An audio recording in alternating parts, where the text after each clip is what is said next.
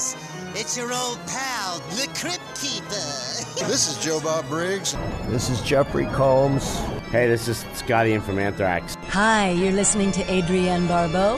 Hi, this is Doug Bradley. You're listening to Quality Time. You're listening to Quality Time. Quality Time broadcast. And you're listening to Quality Time. Quality Time Podcast. I'm saying this under duress. And you'd better keep listening or I will tear your soul apart.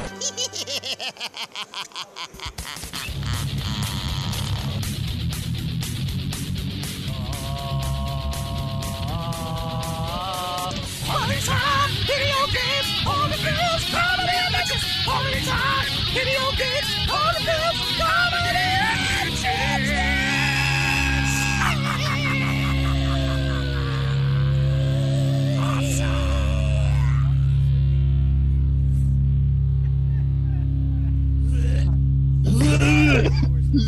There we go. There's our regular mic checker right there. Jeremy, you look good. You look in good spirits. You sent us. We have a goddamn musical on our hands today. You realize that? Yeah. I'm excited about it. You like my song? Jeremy, I told Ashley before we started the show, it might go in your top 4 or 5. It's up there. It's up there as one of your better ones immediately in my book. It's got a real Judas Priest vibe to it. It felt very Judas Priesty. It's all about understanding and trying to make America more open and woke. Yeah. I knew that was what you would care. You would treat it with both care and respect. And speaking of care and respect, welcome to Quality Time, everybody. We're back for another exciting episode in full digital sound color. We've been black and white up until now, and now we're in color sound. I hope you guys are enjoying it. That illustrious voice that you heard pre-show there is none other than my blood and my brother, Jeremy P. Woodworth. Jeremy, how are you? I don't know what you're talking about. Oh, my God. Actually, breaking news. We just have... Is this Morgan Freeman? Of course. $400 million divorce. I go in any podcast I do, and I do voices and commercials for $20. Oh, $20. Hey, can you cut one for Astroglide for us, Mr. Freeman?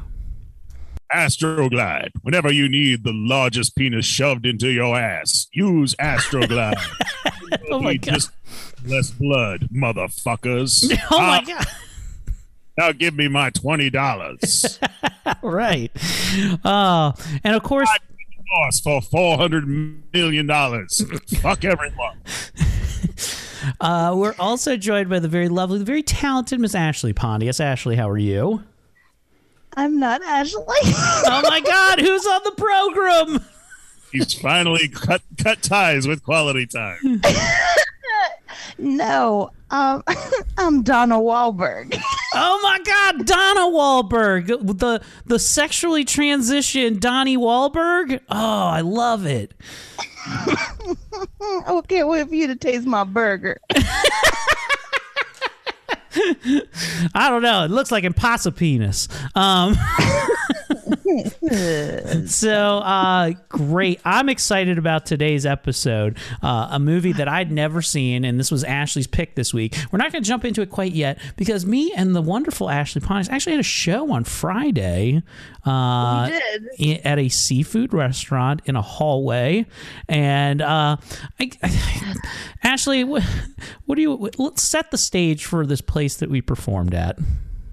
You know what it reminded me of? It was like going to the dough roller in Ocean City and being like, I'm gonna perform stand-up comedy in the middle of your kitchen. This is what it felt like. I love that at the bottom of the receipts it said classy but casual. And I was like, that's a real original thing for a restaurant to say. So good job, guys. Classy but casual. I showed up to this show and there immediately some red flags. One, comedy has never been done at this place before. That's red flag number one. I'm like, okay, That's always a red flag for me. Hey, at no point did I say I wasn't going to do the show, though. I need to be clear. I was like, I have nothing. You're a good man. I'm going to do this show, and please, somebody book me on something better. Okay, so look, so I take the show, and days before the booker, Ryan Lina, he calls me up, and he messages me, and he says, hey, do you have a microphone you could bring? Red flag number 2. We don't have proper equipment. I was like, are you using the house's PA and they don't have a mic? He was like, yeah, I think they misplaced it. I was like, all right, I will bring a microphone. But something told me in the back of my mind, you know what? Go ahead and bring your whole ass PA, because who knows, it might come in handy. Eric, can I ask you, how many times do you think you were told, I don't need it? Multiple times. In fact, I was like, hey, do you need the PA? And he was like, no, we don't. I packed it anyway. And it's a good thing that I did, Ashley, because what happened 5 minutes before the show's about to start? So bad. Yeah, of course, it doesn't work at all. Nothing works. So I said, okay, come on out to the car. I bring out the PA. Now, it's important to talk about the geography of like where we're performing, right? It's in Havre de Grace, Maryland. It's against the water, and it's in a venue that's basically 2 giant rooms in the shape of an L that are connected by a small corridor hallway about 4 or 5 feet long, right? Now, these rooms are just completely separate big blocks, one little hallway that connects them. There's no way to perform. You need to like set it up in one room or the other room. Yeah, there's no way to do both. Instead, the place where they decided to do it was in said hallway, because that way you could perform to both sides of the audience. And I immediately looked at it, I was like, this is going to fail horribly. So I get up and I hook my PA up. By the way, and let me know if I'm off on this count. At least, Jeremy, I'm going to give you a number, and I guess I want you to guess what this was a number of at this venue, okay? There were, 7 of these there. 7 what?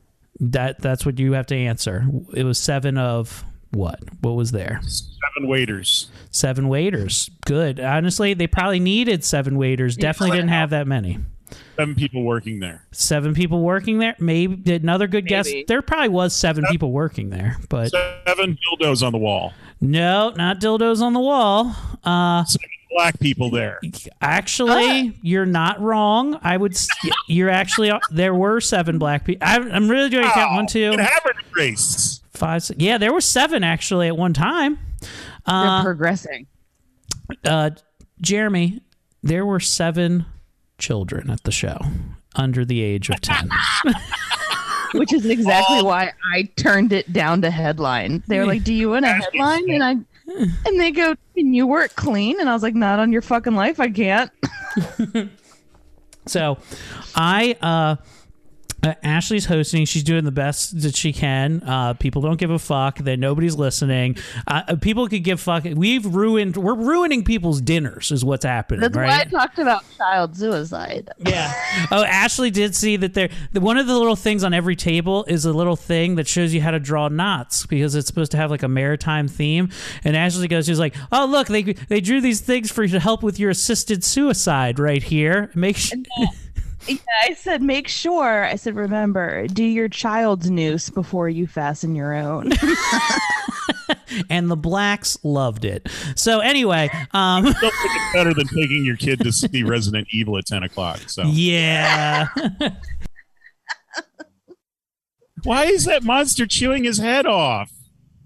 Well, that's what monsters do when we play with genetics, kids. Because I'm a motherfucking monster. So I finally get up after Ryan is gone and featured and did his set and struggled mightily. Now, I'm also performing the stage above me. I use the word stage very loosely. The hallway I'm performing in above me, Jeremy, has wonderful decorations. It is the paper that you pull off so you can eat crabs at a particular table. And then to my left is the fountain soda machine, and everyone just walking past constantly. There's nothing, right? So everything is doomed to fail. I go up there. And I start to get a couple laughs. Now, Ryan Lina, the guy who booked this and just performed. Lina the vagina. he left his joke book up on stage, or on, what should I say, the booth where we're standing and performing. And I see this lady who's there, and she's trying to signal. I'm like, hey, you left your book. And I was just like, did you just see what he did up here? Do you think he needs that book anymore? Do you think there's anything in there that he shared with you that he should share with anybody else in a comedic sense? So I was. This is the one time Eric's like, I'm a big fan of book burning. yeah. And then I was shitting on Ryan Lina. I was shitting on him so much. I was like, I don't know if he's going to be my friend after this. And I was getting really big laughs. The only laugh, I didn't say big, I got the best laughs out of everyone in that room that you could get, I felt. And then, you think that Tom Myers has a book? Yeah, he does, I think. You know, that's... Do you think that, like, all the jokes that he wrote out, and eventually he crossed them out because he didn't work, so there's only like 2 jokes out of an entire book that's still left? Yeah. The bong head transplant was actually 15 more minutes long. He cut it down to that. Jeremy made me think it would be really funny. You're right, Jeremy. If he like had a notebook of jokes and he was looking at it, and we're just like, I wonder what he's got in there. And then you get a hold of it, and inside it's just a copy of 1992's 1001 Jokes for Kids. It is different on every page, but it still says all jokes and no play make Tom a dull boy. So it's different spacings every page. So I also, so when later in the set, I was holding onto Ryan's joke book, and the lady in the front row, I was just like, hey, you've been a really good sport tonight, and if you just, I want to give you this. And I gave her Ryan Lina's joke book. I was like, hey, one day you too can be as funny as Ryan Lina was tonight. I want you to know that. And so that got a good laugh. This is his comedy name, right? Not his real name, Ryan Lina. No, it's his real name, I think. That's his real name, Ryan Lina. But actually, he is he's a genuinely great guy. I love him to death, and he is funny. He just, like most of us, that show was not going to be good no matter what we did. Now, I'll tell you about the other laugh that I got. There was an older gentleman there older black gentleman gets up and to leave during my show. And as he's getting up to leave, he's got like the hair that's kind of like, you know, like Mr. Glass kind of hair from fucking Unbreakable or whatever. It's kind of gray, and he's kind of muscly too, so he looks kind of jacked. I was like, he looks a badass looking black dude. And he comes walking by, and as he's walking by, I'm like, ladies and gentlemen, I want you to give it up for Baltimore royalty, Ed Reed, everybody, from the Baltimore Ravens, right here. And that got a good laugh. Ashley comes up to me after the show, and she goes, yeah, I don't know who Ed Reed is. I was like, you don't know who Ed Reed Eric, I hate sports. Oh. I hate a lot of things that you're entertained by. I'm so sorry. But I do want to say one last thing, if you don't mind, Eric. Yeah, go for it. But about our show, to the comedian who creepily touched me after the show, if you're listening, I want you to know I forgive you. But also, that's hilarious, Jeremy. I want you to know I forgive you. But also know that I went home and masturbated to literally anyone that wasn't you. That's very lovely. Oh, was it literally everyone though? Like, did you go for many masturbatories? I have a list. I have a legion of people that I will jack it to that aren't you, unnamed sir. Stop touching. Well, yeah, that was, I'll tell you what, I don't like it. Nobody should be putting their hands unsolicited on the sweet Ashley Pontius. Yeah, you let me touch you first. I'm like a cat.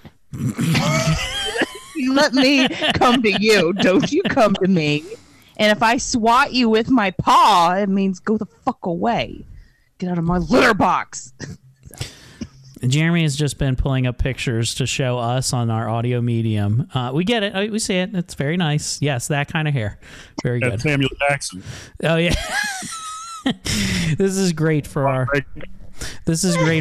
audio medium. Now, Miss Ashley, is it true that you have an honest ash? Oh, it's about that time again for another segment of Honest Ash. And here's Ashley Pontius. Oh, hello, listeners. Several years ago, I was questioned in conjunction with a fire that was started at a J. Crew in Hagerstown. It was not me, but it was fun to be questioned because people thought I did it. This has been Honest Ash. Ooh, and tune in again next week as we hear more tales of misplaced arson accusations on the Arson Podcast called fucking Ashley Burning Hot. Till next time. So wait a minute, you were suspected of burning down a J. Crew. I didn't know this. Oh my God, it was so fucking funny. So I used to work across from J. Crew at Lane Bryant. And unfortunately, I had the day before made jokes about wishing Lane Bryant would burn to the ground. And then the next morning when I came into work, J. Crew had caught fire. And people said, well, Ashley was talking about starting fires here at the outlets. And so then I got questioned. And I was like, first of all, it's not even the right store. Yeah. And I was like, second of all, I was like, I wasn't in the building. I want to burn with it too. So then that was a whole nother group of questioning. But it was funny. It was fun to be suspected of starting a massive fire. You know, sometimes it's just nice to know that you're wanted, you know, more than anything. It's nice to know that people think I'm capable. I'm like, if you think I'm capable of starting a fire, you should promote me. Yeah, like that. Do you not want me on your side or what? What if you burned it down to get a promotion at Lane Bryant? You're like, I'm going to take out the fucking J. Crew for you. That's what I'm going to do. She did. She did listen to a lot of Talking Heads. I love the way that Eric did that, though, almost insinuating that, like, I am what was he? Oh, shit. What was he called? The Rat Man or whatever from The Stand? All for you. Trash can man. Trash can man. I love that Eric thinks I'm the trash can man of Lane Bryant. That's so offensive. I believe in you. Running down all these Lane Bryants. Bryant, man, well, if it's one way, listen, if it's anything I've learned in the last year, I don't even think fire could take out a Lane Bryant. I think the only thing that can take out a Bryant in this day and age is probably a helicopter. I can't even. I forgot neither of you watch sports, so I know what it. I know I'm not that stupid. I'm just. You really went for it. Yeah, you're welcome. I'm here. How was Michael Jordan's career? I'm like, oh, only you are excited that you keep going. Oh well. Well, or had to actually make a store for her. They did make it a store for her? Yeah, Kobe Bryant's daughter, Lane Bryant. Oh, his good daughter, Lane. I got it. Elaine Bryant. I got it. Okay, so let's get into tonight's movie. Unless you have something special, Jeremy, you'd like to share. We didn't even ask you. I'm sorry. I'm not important. Got it. Will do. Tonight, we are going over a movie that I'd never seen, Ashley's pick this week, 2003's Dreamcatcher, which... I woke up at 2 o'clock in the morning, and then when I stopped trying to go back to sleep, I succumbed to watching this starting it at 2 a.m. Well worth it. Gosh. And as a Stephen King fan, I've never read this book or watched this movie, so I got to come in with a nice, fresh set of eyes. And, man, it is the most Stephen King-iest Stephen King thing I've ever seen. It is. It just adds a lot of stuff all in at once, and it gets real weird, real fast. A lot of great actors in it, too. But first, now this book was the first book that Stephen King wrote after he got hit by a car in the early 2000s. And the reason you can see that is very evident in the movie because the main character actually gets hit by a car in one of the opening scenes of the film. Very good. Now, this was directed by Lawrence Kasdan, and he's a pretty famous writer. You might have seen he's and film director. He actually directed The Big Chill, Wyatt Earp, and was the writer for did the screenplay for Raiders of the Lost Ark. So a great badge of merit.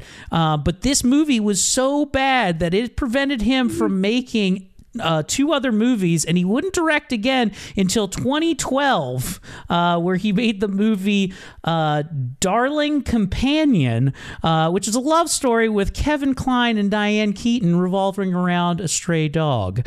Very lovely. I gotta tell you, just hearing who's in it and what it's about, including the title, I fucking hope I get hit by a car so I never have to see the movie. So now this isn't the first time that a Stephen King production has fucked Lawrence Kasdan. Now, his first script that he ever produced was actually the screenplay and edit for The Empire Strikes Back. Okay, now The Empire Strikes Back, that film's production was in England, and it was delayed because of The Shining, another Stephen King adaptation. So Stephen King has just fucked this guy his entire life in some way, shape, or form.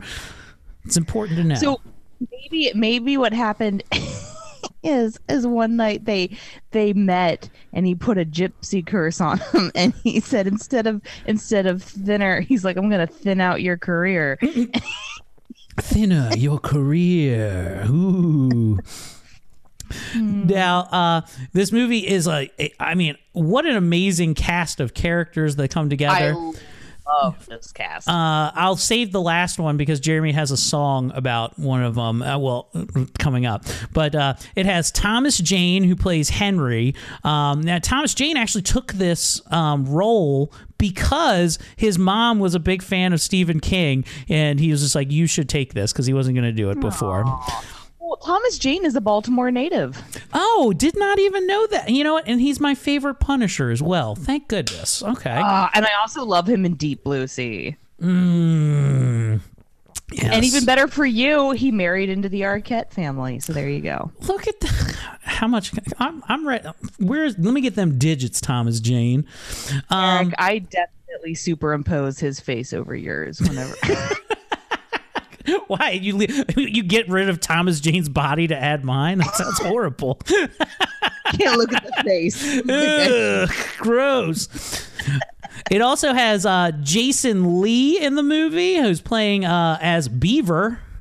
Who is also in my top fuck list. This whole movie has my whole fuck list, but Jason Lee, if you're listening, because I know we are such a popular podcast, Jason Lee has been removed for many years from the I Want to Fuck You list because he named his son Pilot Inspector. Oh, I did not know that.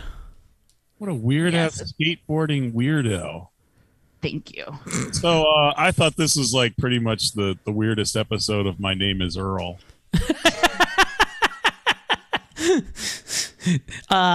The cast also includes one of the main protagonists and to a certain extent antagonists in the film, Damian Lewis, who plays Jonesy, and the cast also has Timothy Olyphant. Tom Sizemore is like the 6th person down on the list, and then you get the great Donnie Wahlberg, who really rounds out this star-studded cast, who's going to play our fun special character we'll call Duddits. I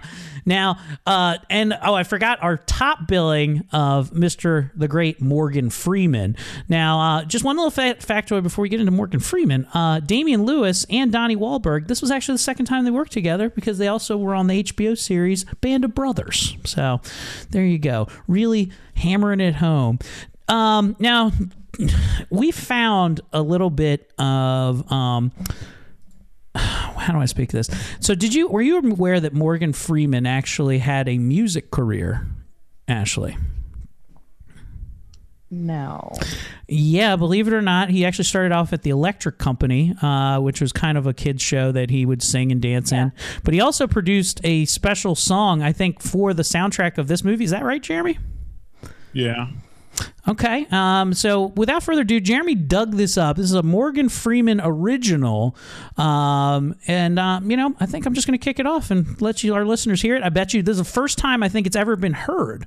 But here we go.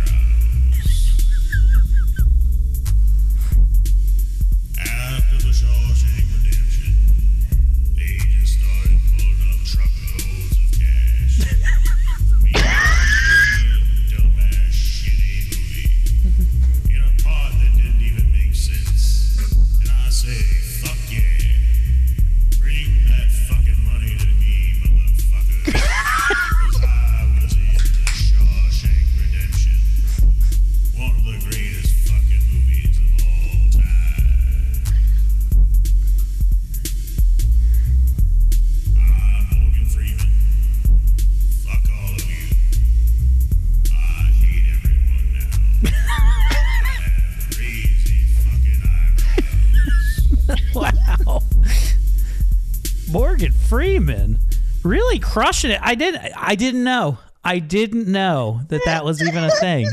Amazing. I'm pretty proud of that. Morgan Freeman talking about his eyebrows. I'm positive now. He does have some fucking wild eyebrows in this one. It's just like, we're gonna need you to look like a total psychopath in this. We're putting a badger above each one of your eyes and go roll it. I like to think he only compares to, say, maybe Brad Dourif in Dune. Yeah. Or maybe Baron Harkonnen, maybe. Yeah, I see where you're going with there. Or just a regular Joe Flacco. Maybe that bitch from like 1999 that was a shapeshifter and she had alien eyebrows. Could be. Okay, I see where you're going with that. Now, let's kick off and start breaking down the movie as we go here. We have some more music to share throughout. I think I know where to put Jeremy's next song, and that's when we get to meet Duddits. So the movie starts off with Barry talking about Carl's Jr. in Henry's office. He's a psychiatrist, and he's listening to all of his problems. And I really love the breakdown about Carl's Jr. he does at the opening here. As a fat man, I appreciate it that he's always living under Carl Sr.'s regular ass problems. You know, can never step out of the shadow. Well, see, you already know I love Thomas Jane, but I like a man who's in therapy, and it turns out we have the same coping style. Yeah. Like face problem, put a gun to your head. Yeah. I always fantasize about that day when I'll maybe have to pay my last dollar to have Kevin Spacey feed me some linoleum and soup until my stomach explodes. Oh, I think the only thing Kevin Spacey actually feeds you in real life is some of that fucking unauthorized dick. So, the movie 7 is actually just how many years you've got left, Jeremy.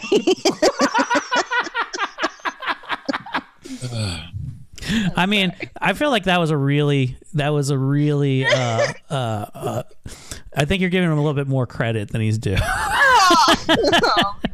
No, I love Jeremy to death. Now, I put as much music as I can. I know I ain't got much left. So look, it could apply to Eric too. 7 years could also mean how many more years he's got being married. Oh, thank you. I'm waiting for that fucking ring bitch to call me up. 7 days. Oh, fuck. Why, Samara?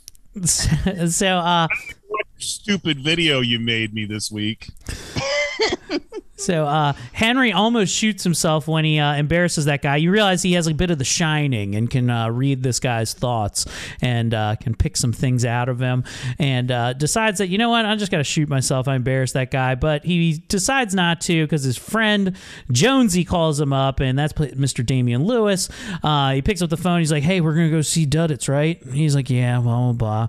We meet some of the other cast members. We get to meet Pete, who's played by Tim Oliphant. He is a local car salesman, helps a lady find her fucking keys. But I like the one thing I don't buy is that he takes him through all this stuff, finds her keys, and then she's freaked out because of the way he found it. And I was just like, why? Let this guy fuck.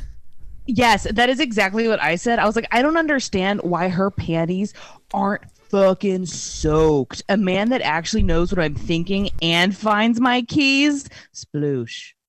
Yeah, he literally can't stop listening, you know?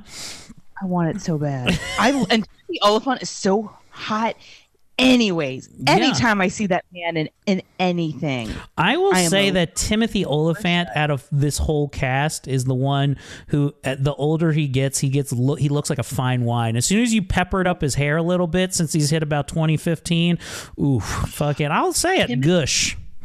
Timothy Oliphant, I want your Oliphant on this elephant. Like, come get me, bitch. You heard it, Timothy. Ball's in your court, and you get to dunk them into sweet Ashley Pontius. So, look, now they also mention they do SSDD, same shit, different day. It's their fun little saying amongst their group. They all seem to have some type of weird psychic ability that they've gained from their friend Duddits, which we'll learn later. Which is kind of funny, though, because if you guys think about it, the three of us, we don't have a psychic ability. We have psychotic issues, but we don't have a psychic ability. We all have mental.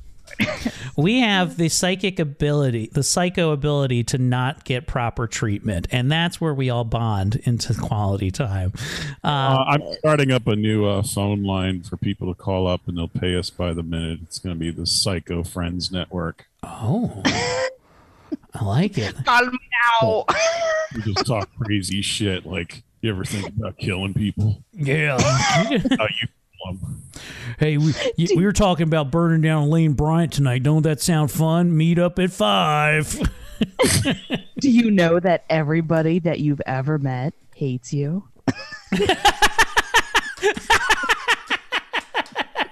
Hey, do you remember? Hey, you remember that thing that in 7th grade that you said to that girl that you kind of liked, and then you had a chance to say something but you didn't? Hey, you still remember that? Good. You should remember it every day for the rest of your life.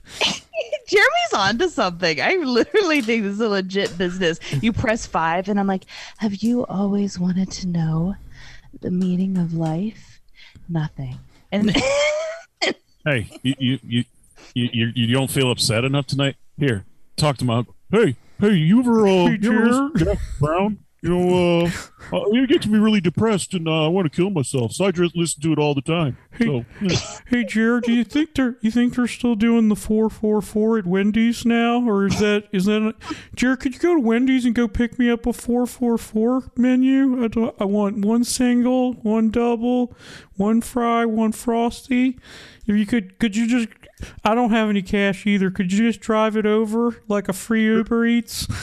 Jared, did you hang up on me? Are you still there? Did you hang up? I can't believe you hung up. I'm calling back. Did you hang up by accident? Hey, did you hang up on me again? Hey, sure. Hey, welcome to the Jeff Hotline. For the next hour, I'm just going to be doing this. Coughing fit. Press 1. That would make someone kill themselves. So good point. So, Stevia from the 70s. Press 2. So, for him to whine about anything in his life, press 3.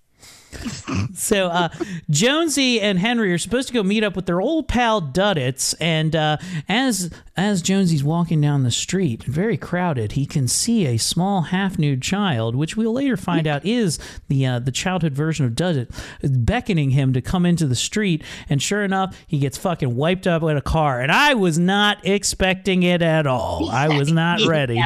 It was pretty fucking good little scene there. I enjoyed the hell out of that. Gingers are always bad news. Gingers Typical always typical Final Destination. Yeah. So as he's laying there dying in the gurney, the small ginger child comes over, and then we hear this right here, this little piece of audio. Acht out for Easter gay. Acht out for Easter gay. So very powerful words from young Duddits. For Easter gay. That'll come into play many times. I'm gonna guess a reason why Mr. Restivo would not watch this movie. So we go to 6 months into the future from here, and the boys are all on a cabin trip, minus Sweet Duddits. We're not sure where he is. Apparently, our sweet friend Jonesy has survived his car wreck, much like the great Stephen King survived his, to write this wonderful screenplay and could give us more books like Dreamcatcher and Cell about killer cell phones, which is my favorite, one of my favorite non-necessary Stephen King books. Now, the cabin trip is great. He mentions why Duddits would have been beckoning him into the road to get hit. He was just like, why was he calling me into the street to get hit? And then they have the memory of the warehouse, and we get to, where they get to meet young Duddits. And Duddits have one little piece of, they say, he's our little dream catcher. Our dream catcher. Oh. Wish he was here. To the Duds. To Douglas Cavell. To Duddits. So, can I just say, I love that they talk about Duddits like he's Jesus, which that's always really fun. They're like, have you accepted Duddits into your apartment when it's 2 a.m.? So that, like, just, oh God, the way they talk about Duddits, like, he would never hurt you. He works in mysterious ways. When you only saw one set, hold on, I can't get this out. When you only saw one set of footprints, that's whenever you were lifted up off the ground because Duddits let you get hit by a car. Second of all, I didn't want to say anything because I didn't want to expose Eric, but I know this is the true story of what happens at the Robinson cabin. This is true. And we all talk about our retarded friend, Jeremy Woodworth, and wishes he could be here. Jeremy is actually... So, no, and it is important that he does mention his Jonesy's mental memory warehouse, which is a actual warehouse of his mind where all of his thoughts are held. And they do mention this. And I'll say this, I will boldly state it. The idea of you having a finite amount of memories that you have to eradicate some, so he throws them in the fire so he can make room for other stuff. This is, I'm going to say it, Stephen King ripped off Married with Children, okay? Married with Children did this as a bit in one of their episodes, and I reference it constantly of... They say that Kelly's brain is completely full. It's like, he's like, this is your brain, Kelly. And it's like this full glass of milk. And they're like, every time you pour in some new stuff, more and more spills out. And that's you. Well, speaking of premises, I think we can all agree that this entire movie reeks of the film It. It just he reuses so many premises. Well, yeah, a lot of Stephen King books, of course, usually take place either in Castle Rock or the city that they're all from is Derry, which is actually where the story It takes place in. And there's actually a really funny It scene, I think, that is tied into It during this. But when we get to that, we'll talk about it, right? So 20 years earlier, they meet Duddits in this flashback who's getting tortured by the worst bullies in the world who are just torturing this retard. First, they strip him nude and they're just like, here, I want him to eat this dog turd like this. And just like, eat it like that. And they're like, first of all, the worst acting in the film is this entire bullying scene. They're like, like, hey, why don't you just leave the retarded kid alone? And they're like, hey, you know who this is? Yeah, that's our friend. That's our friend Eddie right there. Or that's our friend Pete. He's the fastest. And they know him as like the track star champion. He's like, we're going to tell our moms. And they're not going to fight him. They're like, we'll be able to tell our moms faster than you'll be able to beat us up. And I was like, what a fucking pussy way to do things. I was like, it's so dumb. God, I hated it. But they are able to save Sweet Duddus and befriend him. And they then go back to the present. A big storm is rolling in, lots of snow coming down. Jonesy finds a lost hunter named Rick. His name's Rick. I think it's McCary or McCrae. I'm sorry, Jerry. Rick Flair. Rick Flair. They find Rick Flair. Woo! He's just nude out there. He doesn't need a jacket because he's just sky high on cocaine, and he thinks the rest of the snow, he's just snorting it. He doesn't give a shit. Well, did you guys actually know that there was supposed to be a guest appearance, like an Easter egg? Dick Cheney was going to show up at this part. Blast him. So, but he's not looking like he's shot people by accident. He's really not looking at good health, though. But Jonesy goes and takes him in, and he says, I think I ate some bad berries in the dark or something. And you get to hear this audio here. When I was feeling...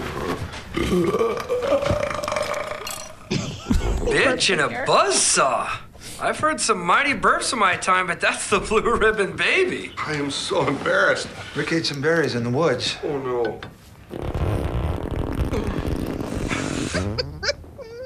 Oh, my God. Oh, my God, that's awful. I'm so sorry. Oh, Rick, buddy, don't worry about it. There's more room out than in anyway. What have you been eating? Woodchuck turds? By the way, this is just a normal, everyday occurrence, just me at Eric's, except I never apologize. No. That wasn't even from the movie. That's actually was all of us. That was just B-roll that I rolled from what I found Jeremy wandering around off of his meds. And I was like, get in here, buddy. Let's have some soup. Hey, Eric, it's nice what you did with the basement. Oh, let me fart as well. Now, they end up laying him down in the back room and letting him take a little nap, but he's not looking good, and his gut seems to be moving a little fishy-like. Hope nothing alien-like pops out of his body in a little bit. Henry and Pete, though, they're off getting supplies in the Bronco, and they end up rolling it, trying to avoid hitting another hunter that they find there, and they have a good laugh, even though Pete has broken his leg in the process. They go and check on her. Back at the thing, Beav and Jonesy are seeing all the animals start to leave the forest in quick succession, and they all seem to have weird red fungus or something and spots on them as they're walking by. It's real creepy, straight out of Bambi, not really cool. Things are getting highly strange. I don't think I like you comparing it to Bambi, but if I'm being honest, I was going to say I'm what drives them out of the forest when I wake up from hibernating. I'm looking to fuck. There's more than 8 inches. I'm looking for a nor'easter, you know what I mean? So, oh God, it's Barney. So they decide to start walking back with the lady who they found that they almost crashed the Bronco into, because she doesn't look like she's in a good state. It seems to be afflicted by the same disease that Rick has back at the cabin. Now, a scary part of the movie because it looks like they have a skin disease. The stage is now set for this. Just when you think everything's going crazy, a lot of high strangeness, here comes the motherfucking government. What the hell? Oh, this could be perfect. They can get Stinky to a hospital. Hey, you guys! We need some help! Got a sick guy inside! This area is under temporary quarantine. You must stay where you are. What do you mean quarantine? We got a sick guy down here! We need your help here! Real sick guy here! Take him with you now! Glad you're okay. This situation will be resolved in 24 to 48 hours. Also, this is actually what everybody yells anytime a chopper flies over Dundalk, and you smell that weird shit smell that just permeates from the plant. Like, we got sick people down here. Yeah, please stay there and don't leave ever. Yeah, but that's... I like to think that this scene was inspired from Get a Life when they quarantined the house from eating toxic shrimp. Oh, yeah. Strange brew. Then he had to do spelling bees. I agree. Now, I was going to say, this scene actually reminds me of how Eric deals with my emotional needs. I'm like, I have problems. He's like, yes, keep them over there. Glad you're doing okay. And I'm like, no, I need help. Glad you're fine. You stay there. Here, you stay there. I can't help you right now, but here is a gift certificate to Carl's Jr. And I'm like, it's expired. No, it's fine. It's what makes a comedy career. You know, with any good comedian, you wait until they cut their wrists and like, okay, they've lost a pint, I'll help them. Yeah, I'm not a monster. So Henry makes a fire. They find this little encampment, and because Henry, this lady, and Pete are on foot. Pete's kind of dinged up, so's the lady. So he makes him a fire by a little encampment and says, hey, don't go get the beer, and I'm gonna go walk the rest of the 9 miles to get the snowmobile. Come pick you up. Jonesy, though, and Beeve are in a fucking shitstorm as they walk back into the cabin, and they see trails of blood all over the place. Their new friend is gone, and they find out that he's in the toilet.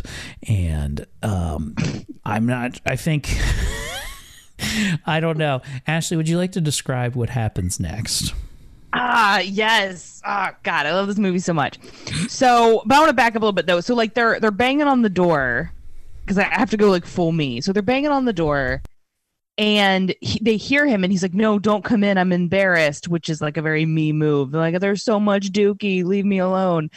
And they're like, no, man, we see blood out here. And he's like, blood? I'm not bleeding. I'm like, what? So then they break down the door. Actually, that was somebody. It's probably one of you. Well, no, best part. So they break down the door, and truly, like, perfect horror movie scene. There's just blood and this red stuff everywhere, and immediately I was like, yeah, this is why I don't like people to bug me for 7 days every month. And it is just so foul, and his face is all fucked up, and he falls. Oh, so they think he's dead, and then you hear this drop into the toilet, which, I'm sorry though, can we talk? They thought it was like, oh, how can he still poop if he's dead? Who poops like that? Do you ever go, oh, bloop? No, it fucking sounds like someone flushing the local fire hydrants every time I shit, and it's just this rush of energy out my asshole, just splashing and splooshing and just blood. It's horrible. And I'm like, nobody shits like that. And it turns out to be a little alien. So I like when he falls over into. I'm sorry, go ahead, Jerry. Did you say nobody shits like that? Who shits nice? I don't. I definitely shit big giant lumps of shit. But also, I think the greatest thing in life is when you know there's somebody else in the bathroom and you just really rip roar a giant fart while you're on the pot. And there's some people that'll like try to ignore it and try to be quiet. Oh, in a public bathroom. Yeah, and there's other people that'll just go. I do like when they walk in though, and they see him. They hear the plop. Then he's like, I think maybe he's okay. And then he falls over into the bathtub, and you just see his asshole completely fucking blown out. Oh man, like he just sat on a Walrus stick. And they go look in the toilet, and they're like, fuck that, and they close it real quick. And Jason Lee, the Beeve, goes and sits on there. He's like, and then you can feel it like trying to get out of there. It's like kind of like the Evil Dead 2 scene where he's trying to hold down the thing. He's like, wait a minute, we're gonna go switch real quick. You run faster. They're arguing about who can get tape faster, and they're like, how about you? I just sit and you go get the tape as fast as you can and come back here.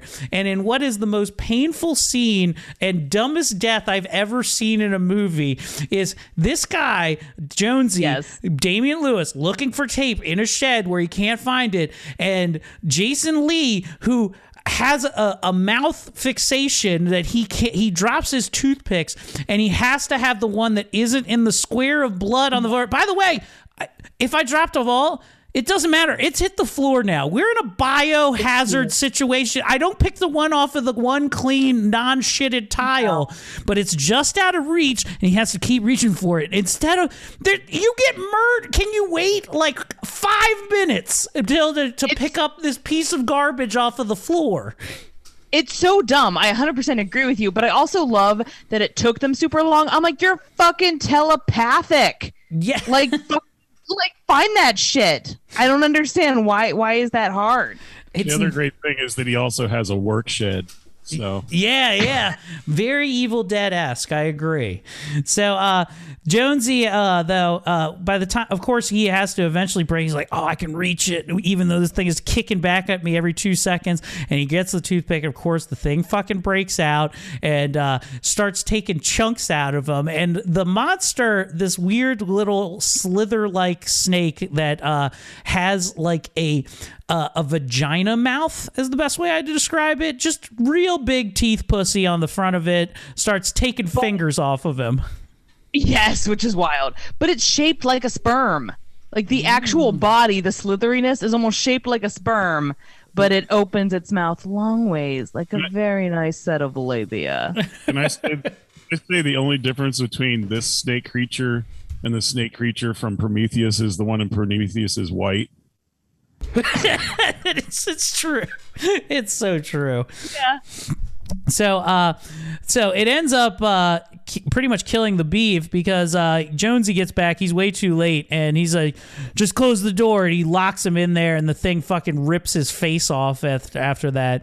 And Jonesy is out there scared to death as he's holding onto the door, and it's starting to break through. But he's got fucking bigger problems now because just as the thing calms down, the doorknob breaks off in his hand, and standing behind him is a full-grown ass motherfucking alien with green eyes that doesn't look like CGI at all.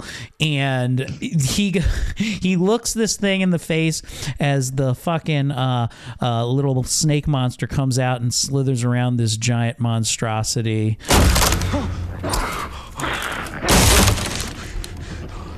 You killed me. What do you want?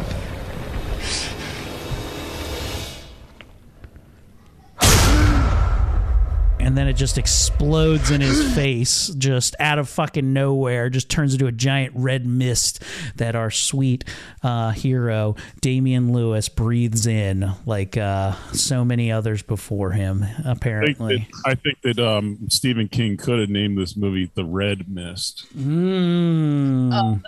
There you go, Jeremy. Okay. So, as opposed to The Mist that just sucks.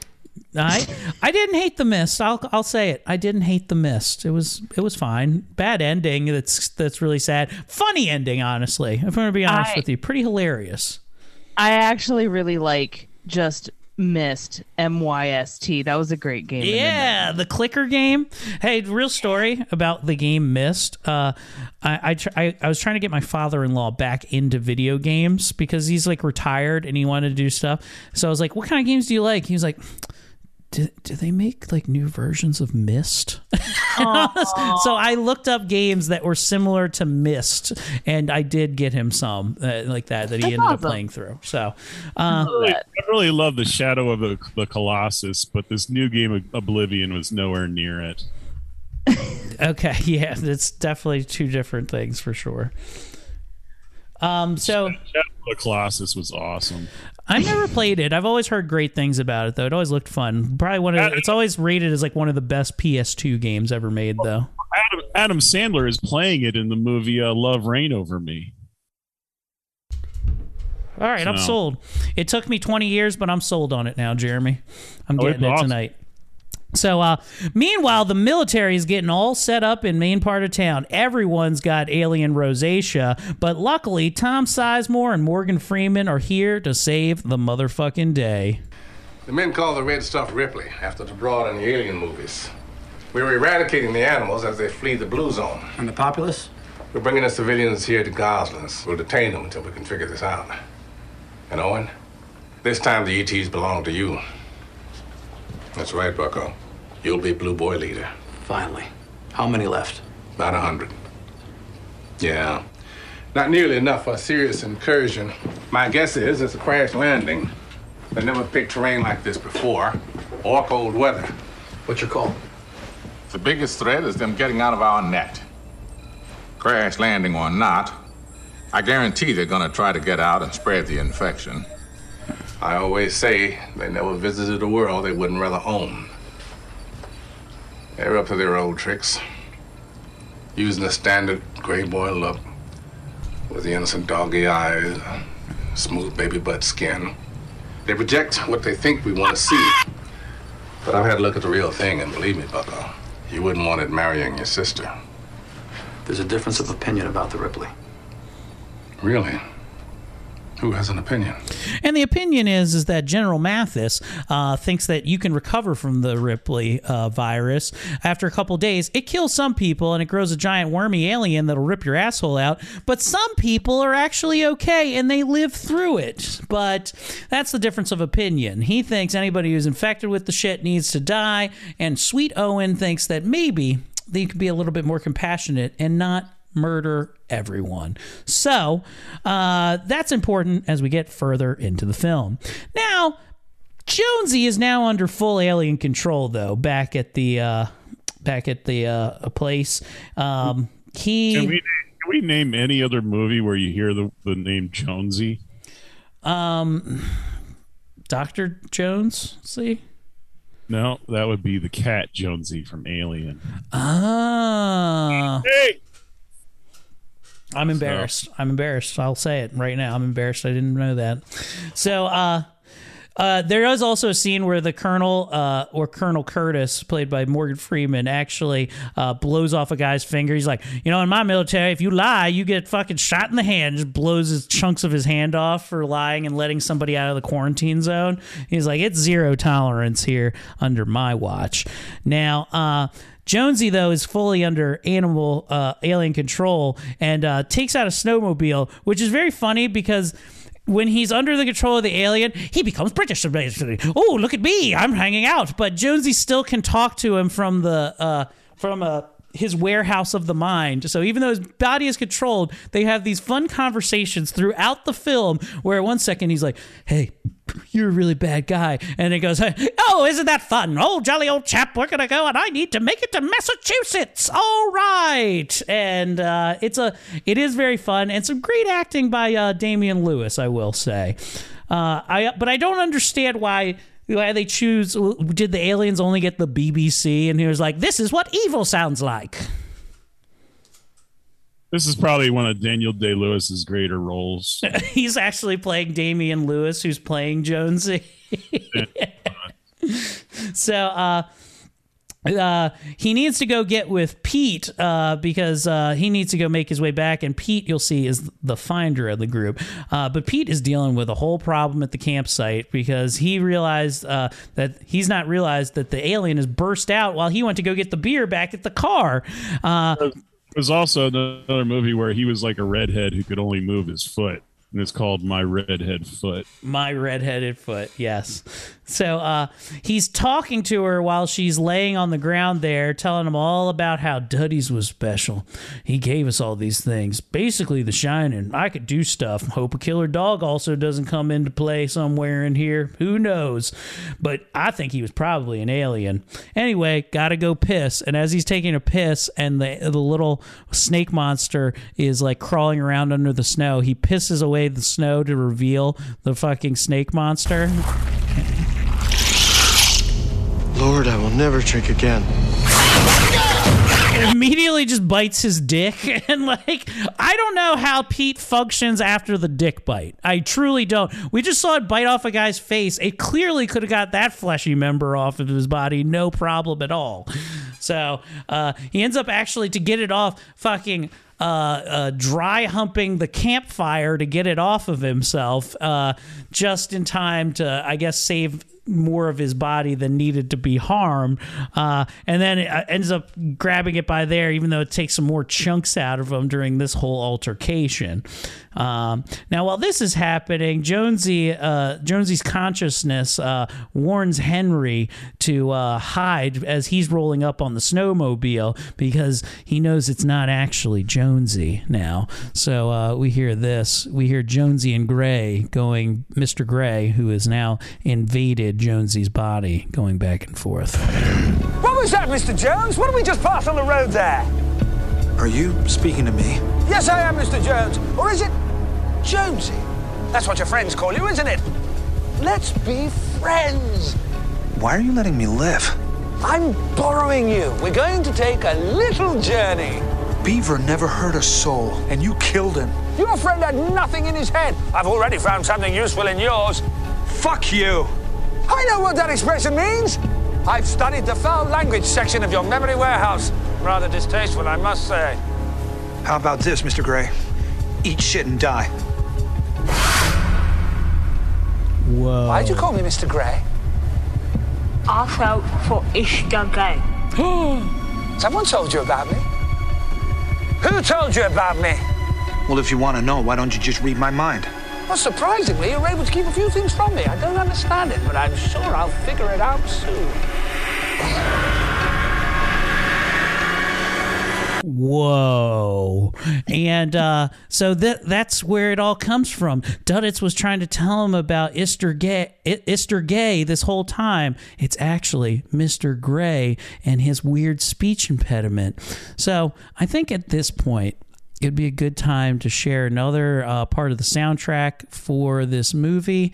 This is a song, I think it's right off the soundtrack. It's called the Mr. Gray song, and I think it was originally intended to be part of the film, but they cut it out, because they thought it was too musical or whatever. Anyway, I think it really adds to the film, and the idea of Easter Gay is Mr. Gray. Here we go.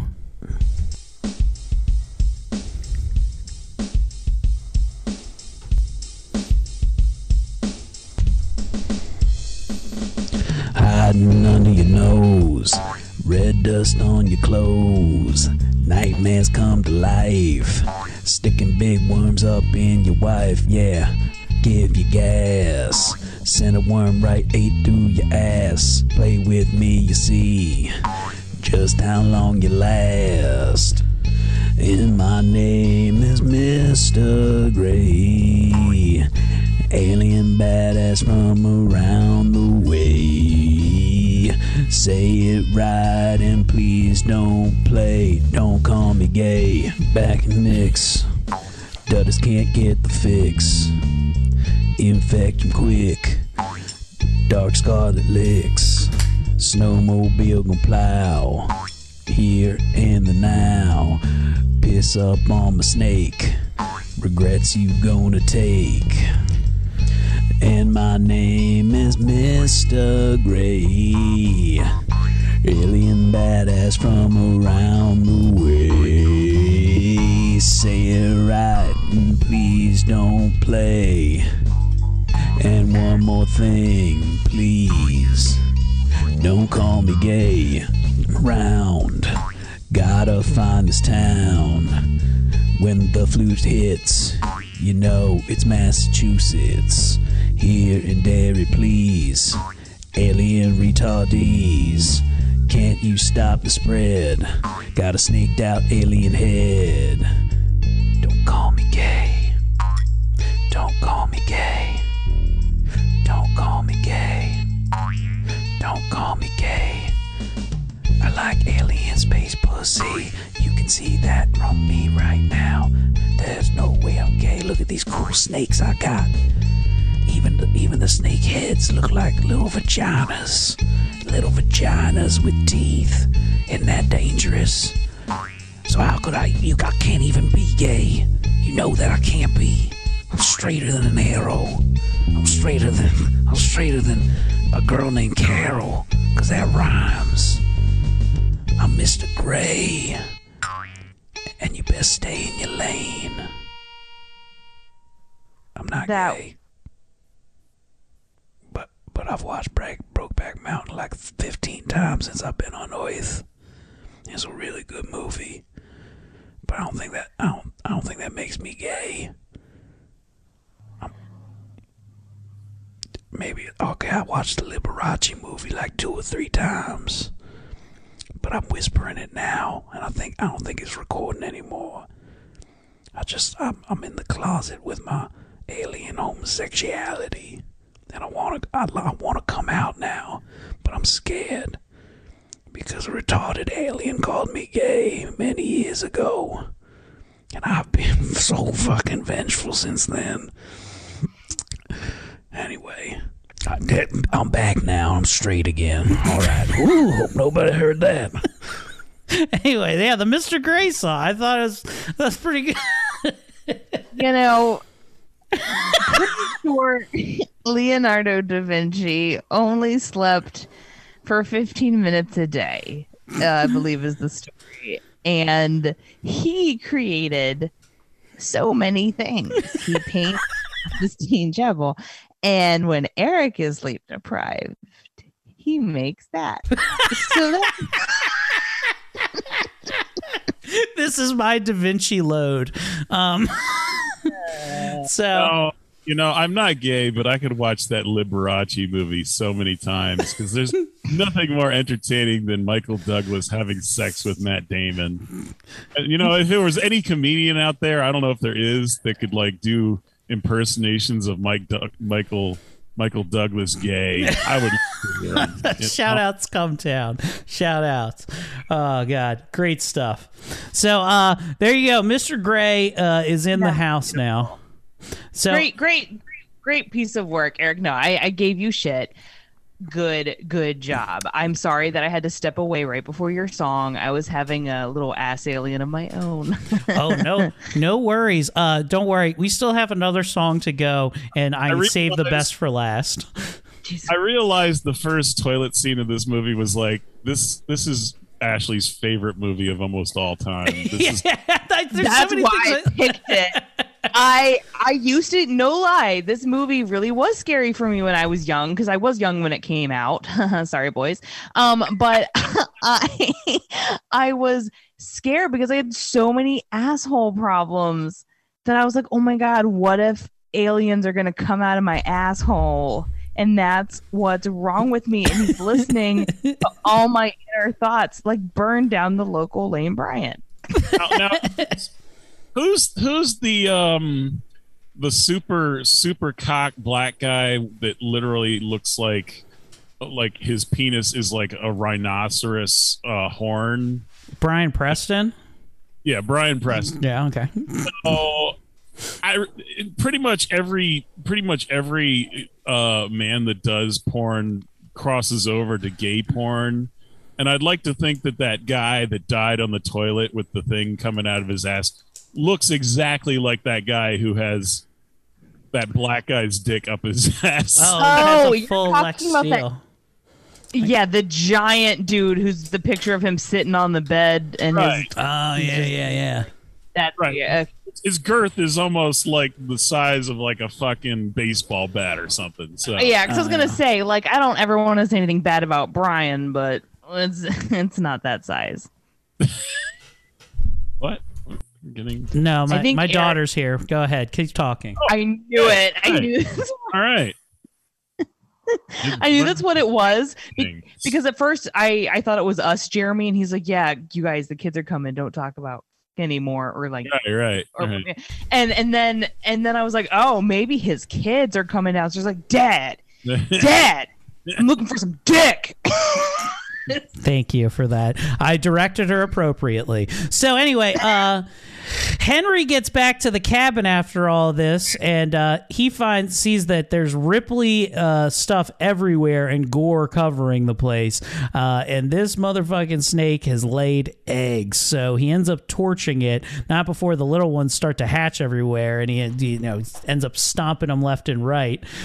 Very fun scene with Thomas Jane burning down a house and also finding the remains of Sweet Beeve. The only thing that's better than this scene with him stomping the little baby aliens as if there was like a musical number singing "In Heaven Everything Is Fine" from Eraserhead, where she stomps on the little baby squirrel. Oh, yeah.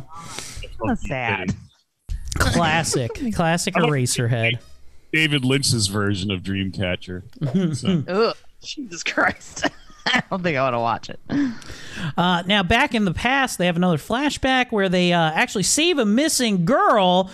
This girl's name is Josie, and it also tells them how you get to see full Duddits, who speaks in broken language, has weird mystical powers, and actually ends up giving them powers to help find it. One of them being the ability to point places to sweet Timothy Oliphant's character Pete as a child, that leads them directly to where it is. Now they're in Derry, and this girl is actually stuck in a sewer, which would lead you to believe that this is kind of a tie-in to the It universe here, as the It character obviously lived in the sewers of Derry and did capture children. The one thing that was cut from this movie, though, is that apparently this child was also supposed to be a special needs child that was also on the spectrum.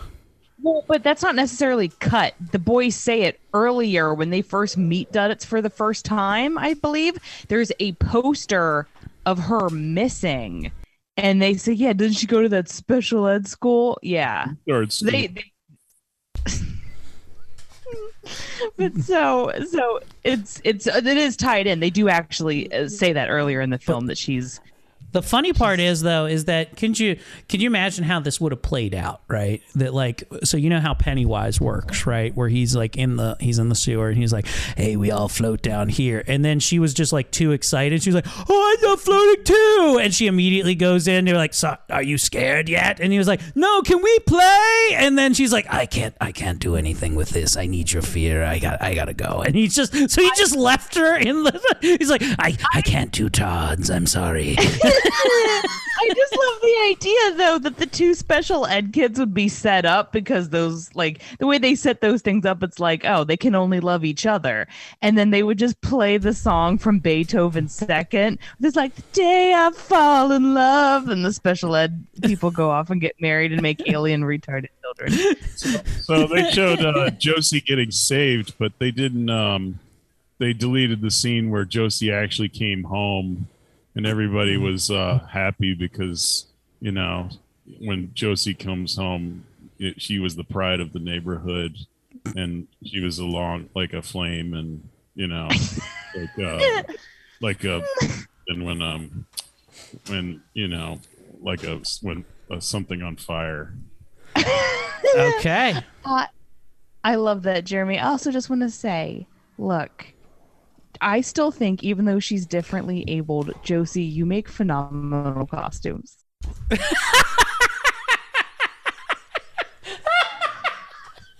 Shout outs Josie Marcelino, who survived this horrible tragedy in a sewer, to lose like 200 pounds so that you could then make cosplays that look like they were you bought from the dollar store. Very good. I've been going through her garbage for like 20 months now, and I really get to feel like I'm knowing her, and oh gosh, getting like the best telescope I can to see through her windows to get to know her better. I'm just kidding, Josie. We love you. If you're listening, I know you do. Yeah. So Josie, I didn't say that. Eric said what he said. That was not me. I just, so we're clear, he shit on you way harder than I did. I want you to know, though, I fucking meant it.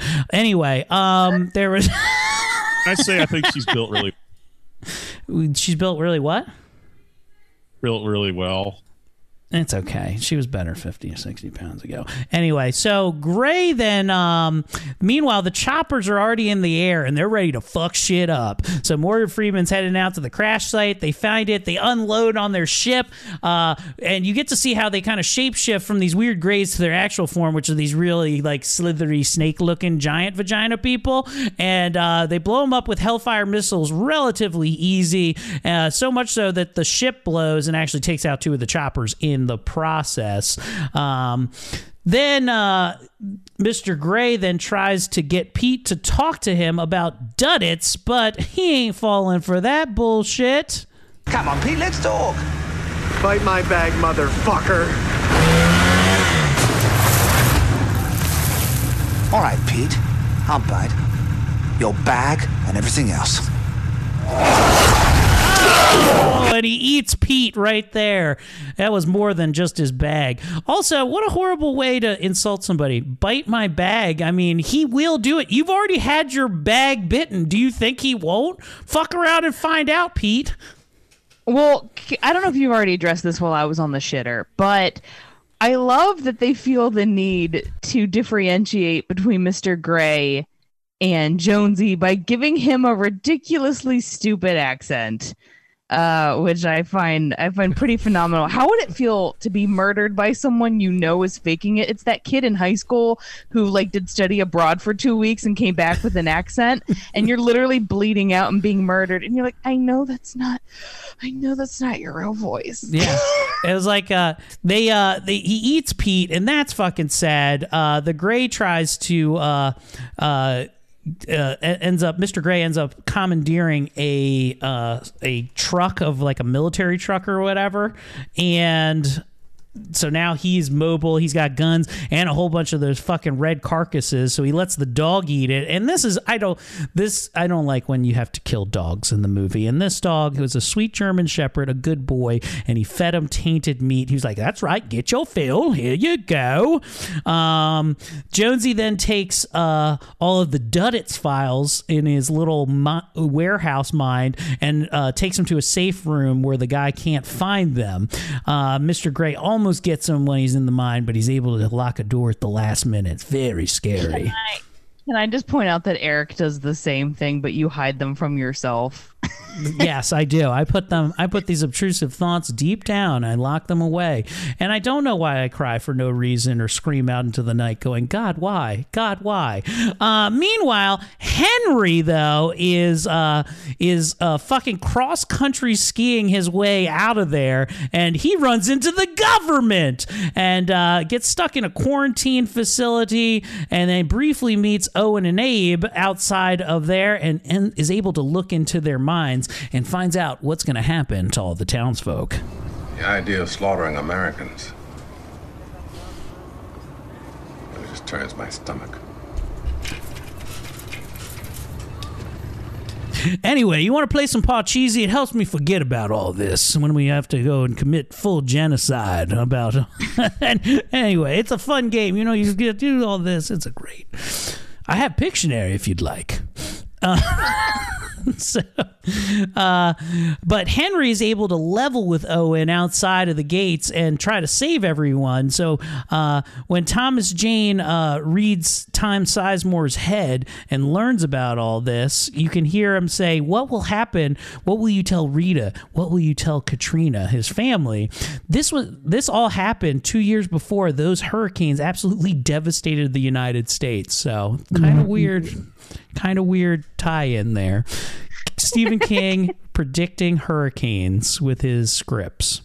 Now, they decide that he's going to call General Mathis and get this shit shut down so there's not a full-on genocide, and he lets Jonesy, and he and Jonesy are going to strike it out on their own. So he's able to crash a Humvee into the barn that he's hidden into. He hops in just in the nick of time as General Mathis is showing up, and now they're on the chase to go find out where his friend Jonesy is. But unfortunately, Tom Sizemore, who's supposed to be taking over the group, is holding on to a John Wayne gun that was given to him because he's taking over the squad, which is also microchipped by the great Morgan Freeman, who plays Abe Curtis. So there's a way for them to find them. I do the same thing with Eric's microphone. Eric will be like, "I'm at a show," and I'm like, "I know you aren't. You're in your basement. You're playing Halo. How dare you?" I know you're not responding to my text. There's a mic right next to you. It tells me. So now Jonesy is trying to make it out with the dog because the dog is starting to get fat. Jonesy then calls Henry with a physical phone that's in his mind, and then Henry answers it by holding the gun to his head, which has got to be the silliest scene in this movie. He's like, "Yes, hello? Oh, is that a pin dropping? I can't believe it. What clarity I'm hearing right now." And he says they got to go get Duddits. Fuck all the noise, because Duddits Duddits is the one that could actually maybe stop Mr. Gray. Mr. Gray is scared of Duddits. So they start heading to Derry and not Massachusetts. But we get to see, we finally get to see Donnie Wahlberg go full fucking tard. I mean, it is the strongest. He's like, hello everybody, it's me, like that. And he has also super leukemia, so he's dying. He looks like shit, and he's full tard. I love it when he sauntered down. I was like, yes, a Wahlberg that's really acting what he knows the best, being retarded. Like, God, it just felt so good seeing him come down the steps like that. It filled me with all the warm jumblies. I think that Mark Wahlberg should have gotten an award for this. Hey, that's my retarded brother Donnie. Hey, I found the perfect role for you. It's this movie called Dreamcatcher. Wouldn't you like that? You know, it would have been really funny if when he was still dating Jenny McCarthy, she would have been like, you know what vaccines do? They make my boyfriend retarded.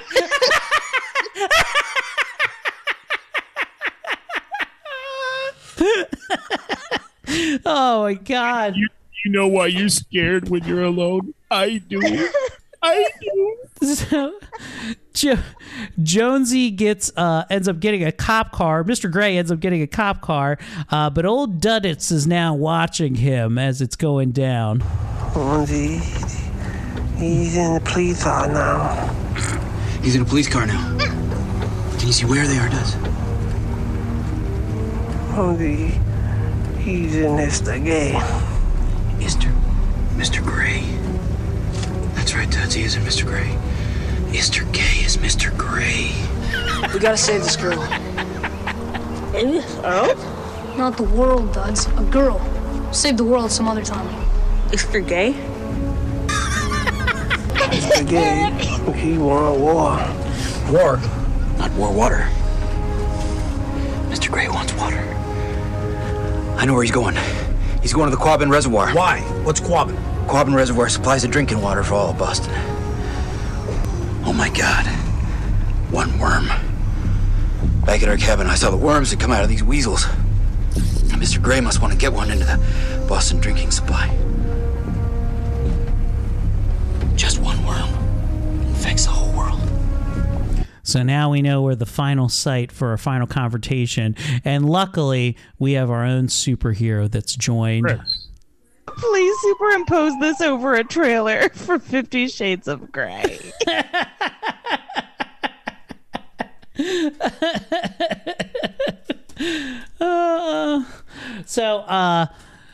Now that we have all of our heroes together, we have our last song of the night. I'm not going to give it any fucking lead up. Now that the team is at full power going into the final act here. As Americans, we need to give more love to people that are special, and I go out of my way to give respect to special people with this song. All right, so here we go. Here is a special song by Jeremy Woodworth.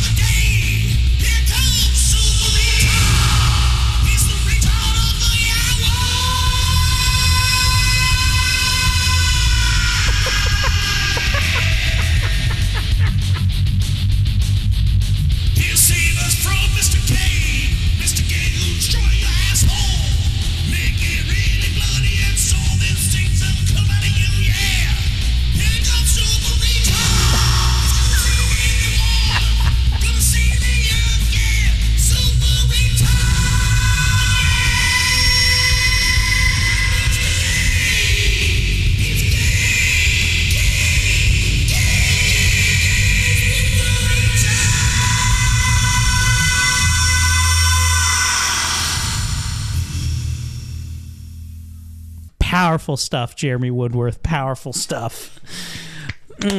I'll tell you the jokes I cut out. Okay. Check in for bonus content when we finally release that. I have a whole rack of it that we can flood the market with when we get up to the appropriate amount of listeners. So, Abe, by the way, great song, Jeremy. Ashley, your thoughts on Super R Word?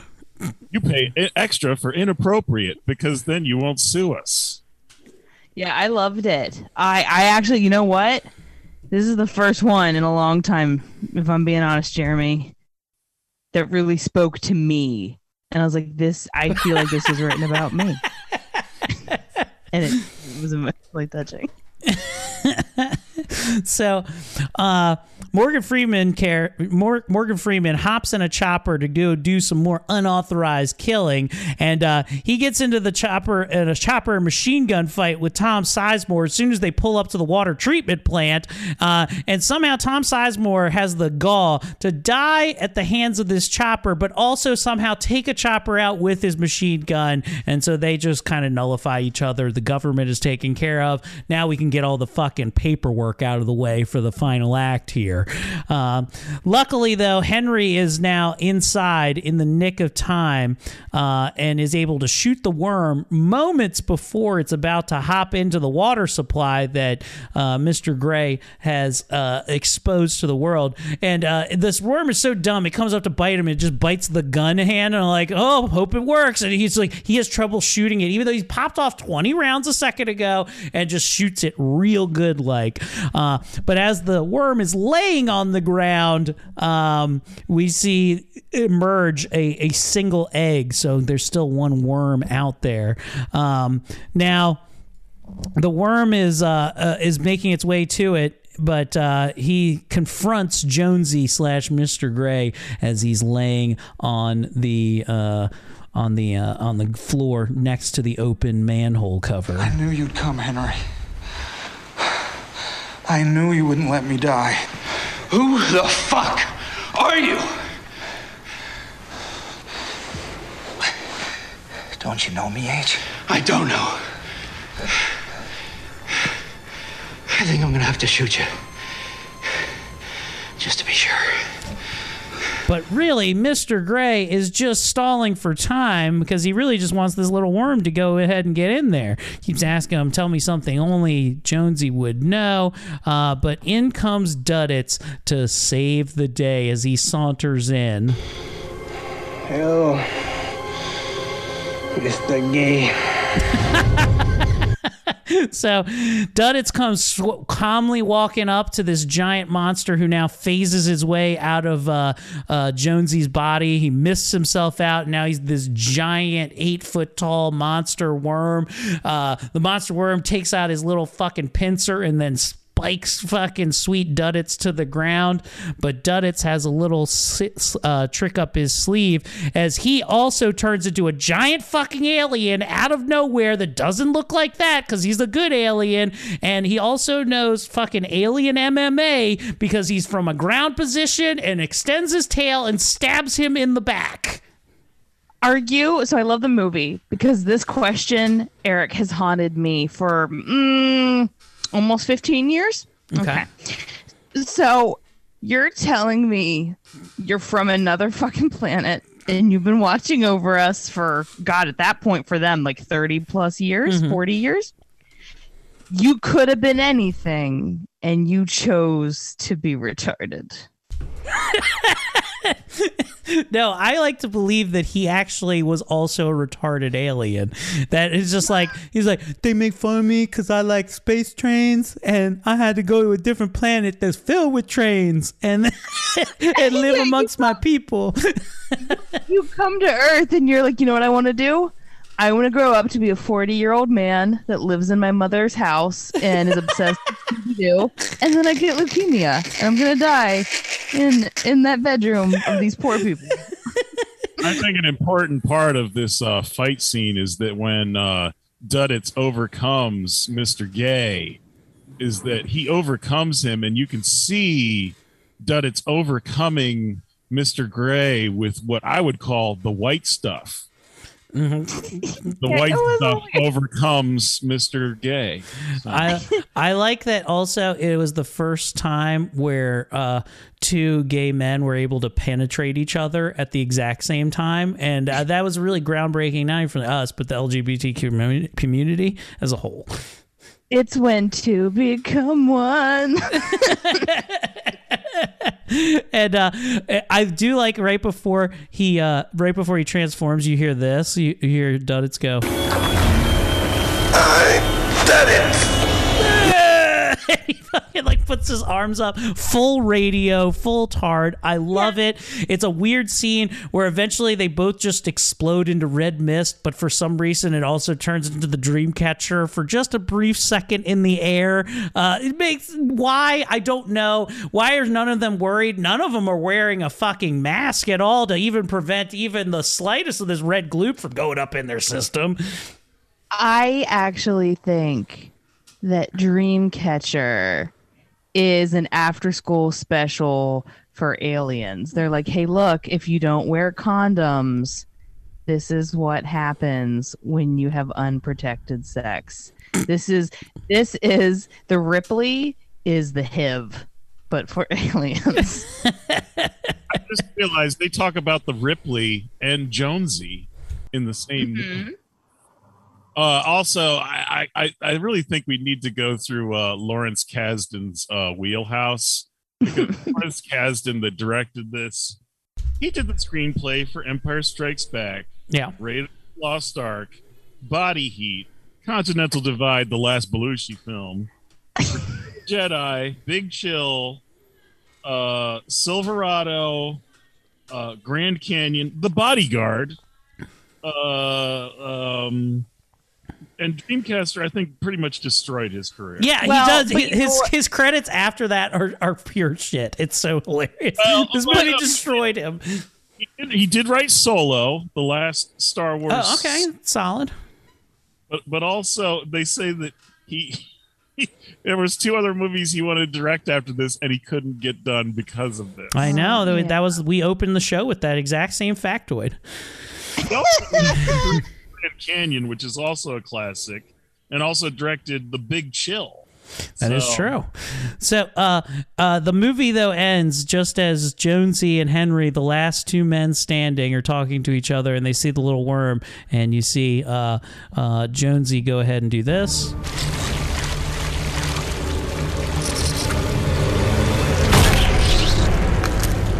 Stomps it real good. And the last line... Jonesy. Roll credits. Which is the weirdest ending to a fucking movie I've ever seen. I know. It's just, Jonesy, you did it. I loved it so much. What a fucking beautiful train wreck of a film. Ashley Pontius, your final thoughts on Dreamcatcher. I don't care how shitty this movie is. When I'm touching my little monster, this is absolutely on every time. Hell yeah. Hell yeah. Jeremy, how about you? What do you think? What did you think of Dreamcatcher?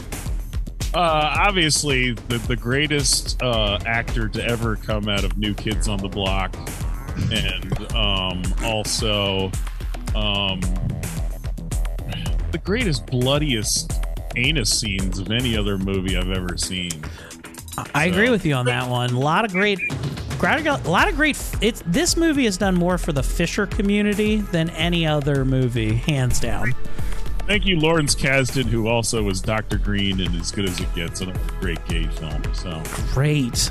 I love Dreamcatcher. I never watched this. I loved it. I loved how it fits into the weird Stephen King universe of things. Certainly not the worst film I've ever seen by Stephen King. I'd say highly entertaining. Go check it out for yourself. Not really streaming a lot of places, but currently you can rent it on YouTube or any other place for, I think, $2.99. That's what I did. Fork up the money. Enjoy it. When there's a 4K release, I will own this movie in all of its glory in that form. Ashley, where can people find you at?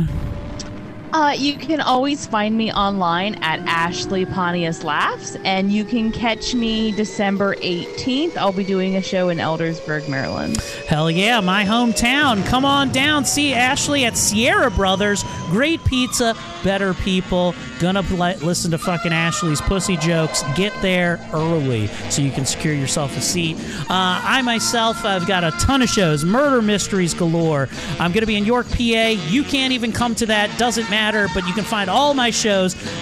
The new murder mystery, Murder on 34th Street, is gonna be at the DC Improv, at Magoobies, at all the types of fucking places. So check all that shit out. I'm coming to a city near you. Jeremy, take us out. You have crossed the Colonel Kurtz line, the horror.